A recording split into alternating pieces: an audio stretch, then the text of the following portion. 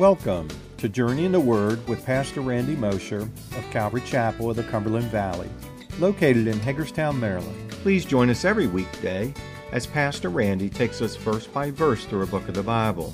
Today, we're beginning in chapter 1 of Revelation, where we discuss the role of angels with the church and begin an introduction to the 7 letters to the 7 churches. So if you're able, grab your Bibles and join us as we continue our journey in the Word. And I think if you stay with us as we go through this, you're going to find it really is not as hard as it seems. In fact, this morning, we're going to see how he's going to explain some things that cover some things he's already mentioned before, and he'll begin to define what those things are. And when we begin to stay with that, you're going to find that this is not a very difficult book. Yes, there are a lot of questions it leaves us with because we don't see all the fulfillment of it yet, but it's coming. And if we at least understand the framework of these things, and again, as we look at prophecy, I've said that to you before, I will give you some of my opinions on things, I will give you some speculations on things, but I'm not going to primarily give you all the speculations because speculations can be wrong. But what we do have here is a framework of a house that the Lord has given us in this book. And as long as we stay with that framework, as time passes, as events in the world unfold, you'll be able to see and be able to fill in those pieces as we go. So we don't have to reach way out there to do it, but we do need to cover the framework and make sure that you guys walk away with a firm understanding of what the framework is. Amen? So let's this morning pick up in verse 1 again, just for context, but we're actually going to begin studying in verse 19. But let's read through anyways, and then we'll pray. The revelation of Jesus Christ, which God gave him to show his servants, things which must shortly take place.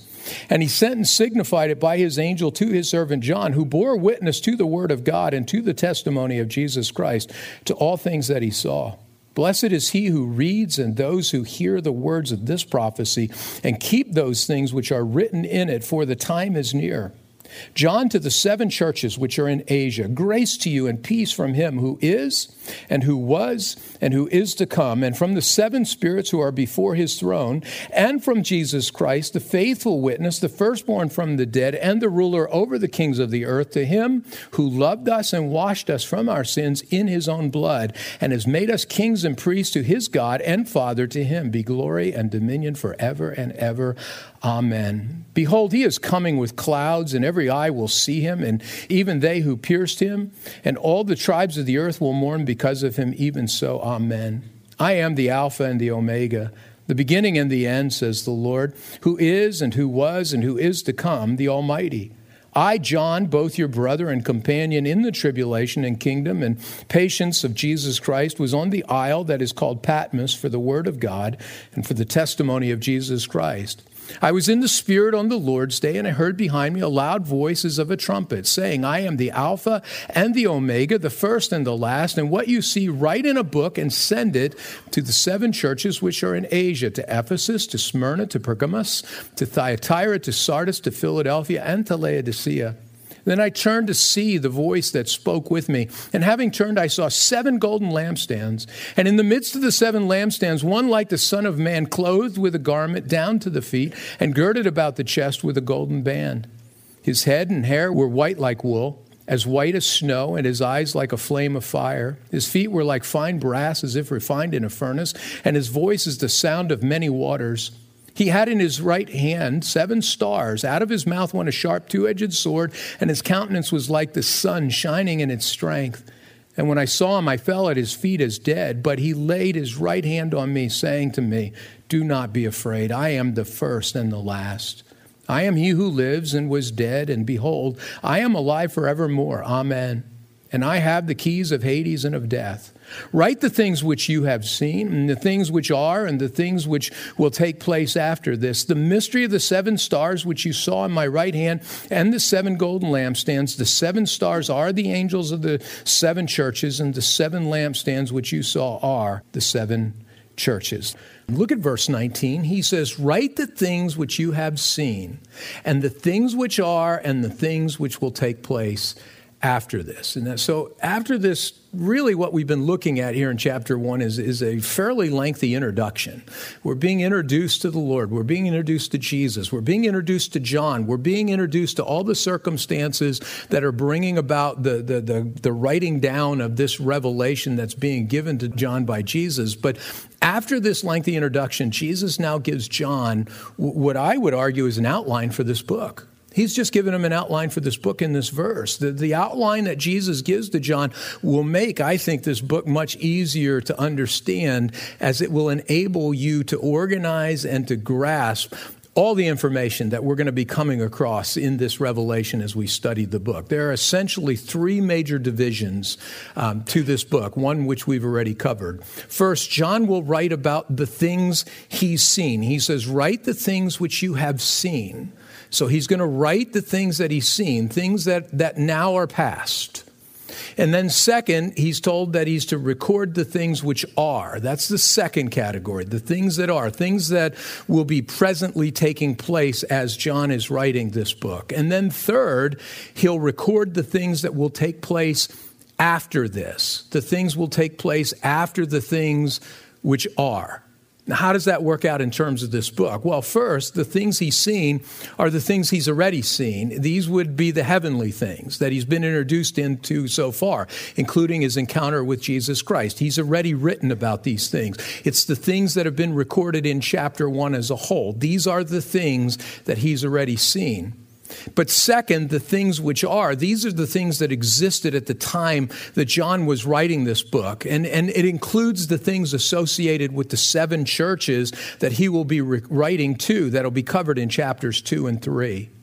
And then finally, the third, the things which will take place after this. These will be the things which he'll become aware of after the things that have been revealed. In other words, the things that occur after the 7 churches are off the scene. It's going to include the things associated with the period of God's wrath being poured out on the earth, a period which we'll discuss later, but which we know as the tribulation.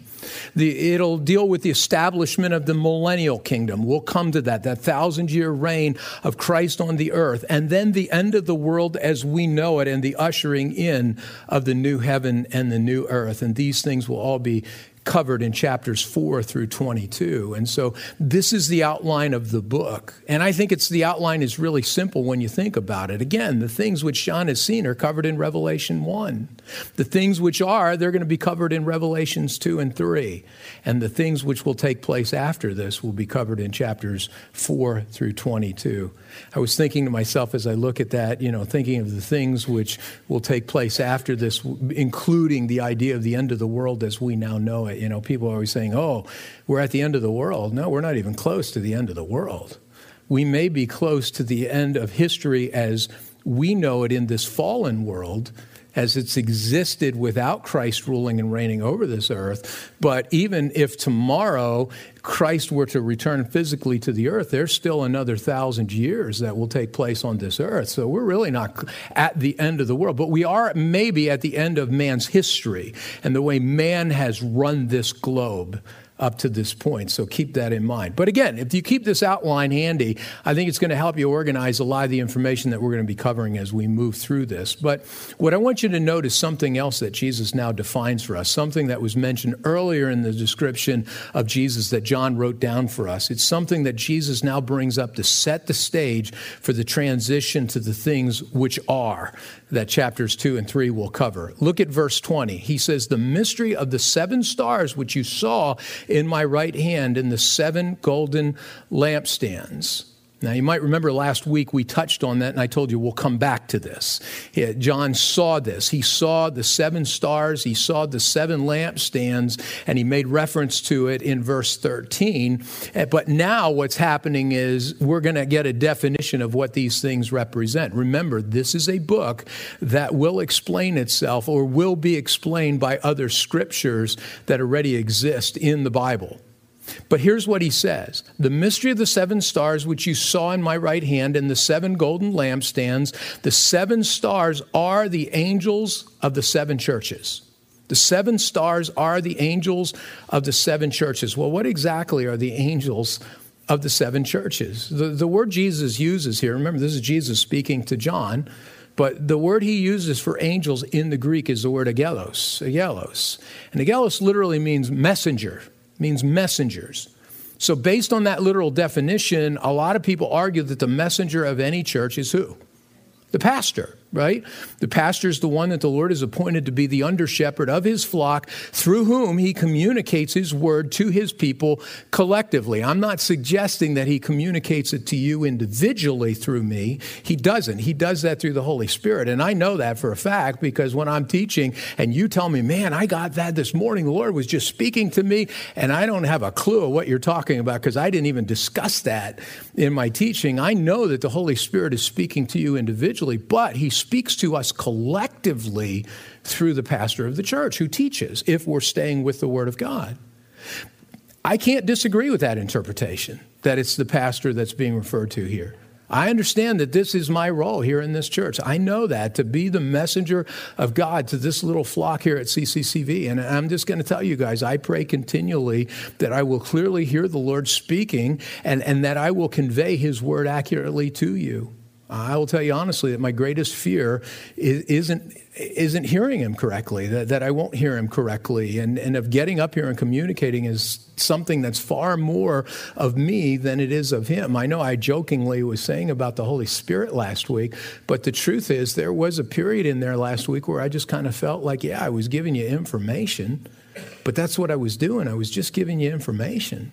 I wasn't giving you something that was flowing from the Holy Spirit himself, because I kind of felt like the Holy Spirit just kind of stopped talking at one point. And, I just wasn't perceiving that. That's my greatest fear. I want to be nothing more than a conduit through whom the Holy Spirit can communicate truth to you, so that when you walk away, you will say, I really got something out of that because the Spirit was really speaking through Randy this morning, and not, boy, I really got something out of what Randy said. You see the difference between that? And I think it's important. And I can honestly tell you that I am, 18 years in this, I am still as afraid today as I was on day one when I pulled up a stool in the old fire hall and began to open up and say, let's open up to Genesis 1:1. I am still as fearful of these things. And I personally take the words that James penned very seriously when he writes in James 3:1, my brethren, let not many of you become teachers, knowing that we shall receive a stricter judgment. He doesn't say a stricter condemnation, but a judgment for the words that we speak. As a pastor and the lead teacher of this congregation, I know that what James is saying is that of all the people in this congregation, I'm the one who will come under the strictest judgment by the Lord for the things I do and for the things that I communicate to you. And you might ask why. Well, it's simple, because I'm the messenger that God has chosen to place, at least for this time period, to this local body. And please understand, again, I'm not saying that I'm the only messenger in this body. We have teachers who are teaching kids. We have folks who get up in here and fill in when I'm gone. We have people who teach the adults. We have lots of different things going on, lots of different teachers. I'm not saying I'm the only messenger, but I am the one that he's charged with overall responsibility of representing him to you guys. And that is an awesome responsibility. And James says that it's a responsibility that comes with greater accountability to the Lord. And I take that very, very seriously. But with all of that said, there's also another perspective on this reference here in Revelation. The word used for messenger, angelos, is most often a word that is used in reference to literal angels. It's a word that's used in reference to literal angels. In fact, this word is used 188 times in the New Testament. And in all but maybe a half dozen cases, it's always used to denote real angels, not human messengers. And in the book of Revelation alone, the word is used 67 other times, none of which seem to have the implication of human messengers, such as pastors. So even though Jesus could be using it here to refer to the pastors of these churches, the context, I would argue, seems to suggest otherwise. Besides, if Jesus was referring to pastors, why not simply use the word pastor or elder, which titles are used throughout the scriptures elsewhere to refer to these human messengers? But instead, Jesus chooses to use a word that is nearly always used in reference to angelic beings. Now, that poses an interesting thought, because if this is what Jesus is referring to, then this means that true churches of the Lord have individual angels assigned to help guide them and to watch over them.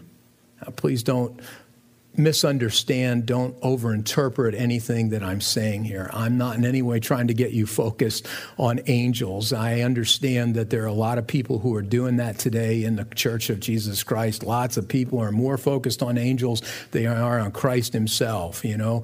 And I'm certainly not trying to lead you into angel worship as many people are getting into. The scripture is crystal clear about this kind of stuff. We're not to focus on or to worship angels, right? Colossians 2:18. Let no one cheat you of your reward, taking delight in false humility and worship of angels, intruding into those things which he has not seen, vainly puffed up by his fleshly mind. Too many people are doing this kind of stuff today in spiritual circles. They're worshiping angels, whether they know it or not, by the focus that they're placing on them. They're worshiping the angels instead of the one that they're to worship. And in fact, they miss the very fact that angels are here to point us to the one we're to worship. When they intervene, when they work on our behalf, their whole mission is to lead us back to the one who has redeemed us, the one who is worthy of our worship. The Bible clearly teaches that true angels of the Lord always point men to the worship of God. They never take any worship to themselves. Revelation chapter 22 will make that clear in verses 8 and 9. Revelation 22:8 will say, "Now I, John, saw and heard these things, and when I heard and saw, I fell down to worship before the feet of the angel who showed me these things. Then he said to me, 'Worship me all you want.'" No, he didn't. What he said was, "See that you do not do that. For I am your fellow servant and of your brethren, the prophets, and of those who keep the words of this book." Worship God. Man, this is like one of those verses. How many verses does it take to make clear that angels are not to be the focus of our worship? Here it says they deny the worship. They don't take it for themselves. And yet what we find today in Christianity are people constantly worshiping angels and focusing on them. This is not scriptural. Watch out for this kind of stuff. But with this said, don't make the mistake of ruling angels out in your theology. Don't make the mistake because some people abuse this aspect of the supernatural to push them out of your thinking when it comes to the things that we encounter in the scriptures. They are agents that God has always used and will continue to use to work out his purposes on this earth and in our lives individually as his people. And yes, even in our lives corporately as his church. Remember, Hebrews 1:14 tells us, "Are they not all ministering spirits sent forth to minister for those who will inherit salvation?" They're here to minister to you and me. The Lord has given them that responsibility. Matthew 18 and verse 10 tells us that there are angels that actually have responsibility for us as individual believers. Here's what it says in Matthew 18:10. "Take heed that you do not despise one of these little ones, for I say to you that in heaven their angels always see the face of my Father who is in heaven." Their angels, meaning that there are angels with responsibility for various people. In 1 Corinthians chapter 11, verses 7 through 10, it tells us that they are actively among us as we gather collectively as a church to worship the Lord. It says, "For a man indeed ought not to cover his head since he is the image and glory of God, but woman is the glory of man. For man is not from woman, but woman from man. Nor was man created for the woman, but woman for the man. For this reason," listen, "for this reason the woman ought to have a symbol of authority on her head because of the angels." Now, there's a lot of theology. We're not going into explaining that this morning. But what this is dealing with is order in the worship in the church. And the bottom line in this is he's saying that there needs to be an order to this, and we need to follow the order because the angels are present, because they're watching. Literally, you could interpret that final statement where it says because of the angels to say because of the presence of angels, that they're amongst us and they're watching our worship of God. Nearly all Bible scholars agree that Paul is making clear reference to the presence of angels during corporate worship. Other scriptures also make it clear that not only are angels present when we gather, but that they're extremely interesting in what's happening in our midst with us when we gather, that they're observing God's work among us individually and trying to see what he's doing in us, through us corporately as his church. 1 Corinthians 4:9. "For I think that God has displayed us, the apostles, last as men condemned to death, for we have been made a spectacle to the world, both to angels and to men." Angels are watching. They're watching what's happening and what God is doing with us. I love what he says in Ephesians chapter 3, beginning in verse 8 through 10. He says this, Ephesians 3:8, "To me who am less than the least of all the saints, this grace was given that I should preach among the Gentiles the unsearchable riches of Christ, and to make all see what is the fellowship of the mystery, which from the beginning of the ages has been hidden in God who created all things through Jesus Christ, to the intent that now the manifold wisdom of God might be made known by the church to the principalities and powers in the heavenly places." What are the principalities and powers? It's the angelic hosts.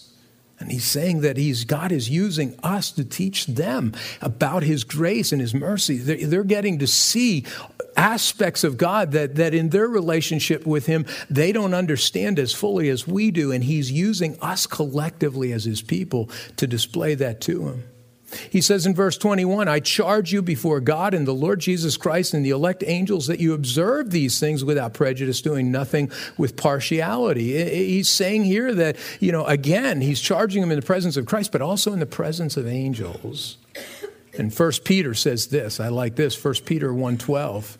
1 Peter 1:12, "To them it was revealed that not to themselves, but to us they were ministering the things which now have been reported to you through those who have preached the gospel to you by the Holy Spirit sent from heaven, things which angels desire to look into." The angels are longing to see the work of God, to understand. And if you link that back to what he said in Ephesians, what Paul said in Ephesians, we understand that one of the ways they do that is by being in our midst as we gather to worship. So with that scriptural understanding of angels and their roles in the presence, there's no reason for us to rule out that Jesus is talking about real angels here in Revelation chapter 1. Maybe the best interpretation is that Jesus is referring to both, referring to the angelic and human messengers that he's assigned to each church for its care and direction, because both clearly have a scriptural role to play in the care of his local body. But I tend to lean, as I read these passages and he's speaking to the angels of each of these churches, that he's actually speaking to an angel that is responsible. So I don't know who the one is responsible, and I don't really care, because the truth is that would put my focus on wrong things. But I will tell you this morning, that we may see empty chairs in here, but we have no idea who's sitting in amongst us, right? Right? In fact, we're told elsewhere in Scripture that, sometimes they have an invisible presence, but sometimes they manifest themselves physically, and that they're angels among us. I've mentioned a number of times to you guys, but it's just such a cool story. I remember that guy that just blew in when we were in Greencastle, just came out of nowhere, came in, was the most encouraging guy I ever talked to. His name was Dave. Don't even remember his last name. But he came in one day and he said, "I just want to encourage you, Pastor." And he came in and he was talking about Calvary Chapel and the teaching of the Word. And he'd been in California, just how neat the Word gets taught. And every week this guy would show up, and every time I'd finish a message, the early days were tough. It was just tough. And every week he'd come up and he'd just encourage me in the Word. Keep going. This is good. Keep at it. Keep doing this. He'd be doing this all the time. And then one day he came to me and he said, "Hey, he said, I don't know if I'm going to be around here much longer." He said, "I might just suddenly disappear." Those were his words. And I said to him, and it's the first time after like 6 or 8 months he'd been with us, that I said to him, "What do you do for a living?" He says, "Oh, I work out at the airfield. I'm an aerospace engineer." So I went home and I said to Cindy, I said, "You think I'm crazy? You think this guy could be an angel?" I said, "What would you be if you were an angel for a living?" He tells me, "Aerospace engineer." And then the Caneys, you guys remember this guy. Then the Caneys had him over for dinner. I never said a word to them, but before he left, they had him over to dinner one night. Henry grabbed me the following Sunday. He says, "That guy Dave," he says, "we had him over to dinner here." And I said, "Pastor Randy," he said, "I'm just going to tell you something. I think that guy's an angel." I'm like, wow. Yeah, and he's an aerospace engineer too, works at the airfield. Anyways, just that quickly he disappeared and we never heard from him again. Look, I'm not trying to overstate things. I kind of am, I guess. But, the truth is, I don't know whether he was or isn't, but I will tell you this. We're told in the Scriptures that we don't even know. Sometimes we entertain angels unawares, that they're in our midst. But listen to me very carefully. They're not here to promote themselves, and they're not here for us to promote them. They're here simply to encourage us, to minister to us, and to help communicate God's word to us in many ways so that we will know what it is God wants. So is this an angel that Jesus is referring to? I tend to think it is. But if you want to hold to the pastoral theory, that's fine too. It could be both. Look on. He goes on in that same verse. He says, and the 7 lampstands which you saw are the 7 churches. So next Jesus defines what the 7 lampstands are and what they represent. And he tells us that 7 lampstands that John has seen are the 7 churches whom he will shortly be addressing. And although in a practical sense the connection to these churches is clear, there's a beautiful spiritual picture given to us here that we don't want to miss. The imagery associated with the lampstands reveals much about Jesus' priestly ministry. Remember, we kind of left off with that last week. What John was seeing was Jesus performing this priestly role that he holds in the heavenly places, and he's performing this on our behalf. Now, in the temple, the high priest would be found with the lampstands, and he'd be trimming the wicks and filling the bowl with oil so that the light would burn brightly. But here we see Jesus walking among the lampstands, and the image is clear as our high priest. He's faithfully ministering in the heavenly tabernacle, walking among those lamps, if you will, trimming the wicks and filling the bowls with oil so that they'll continue to burn brightly. In fact, shortly we're going to begin studying through the messages to these 7 churches, and we're going to see even more clearly how Jesus will be performing these priestly functions. He'll be trimming the wicks of these 7 churches by honestly confronting them, by honestly dealing with the sin and the compromise that exists in many of the churches that he'll be addressing.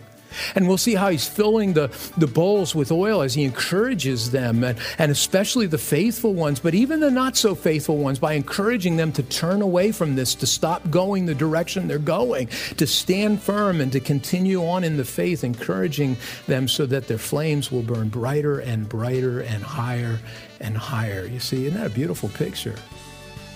Thank you for joining us for another episode of Journey in the Word, a verse-by-verse teaching ministry of Calvary Chapel of the Cumberland Valley. If you would like to listen to more teachings or find out more information about us, go to www.journeyintheword.org. That's www.journeyintheword.org. Thanks again for listening. We hope you'll tune in for our next episode as we continue our Journey in the Word.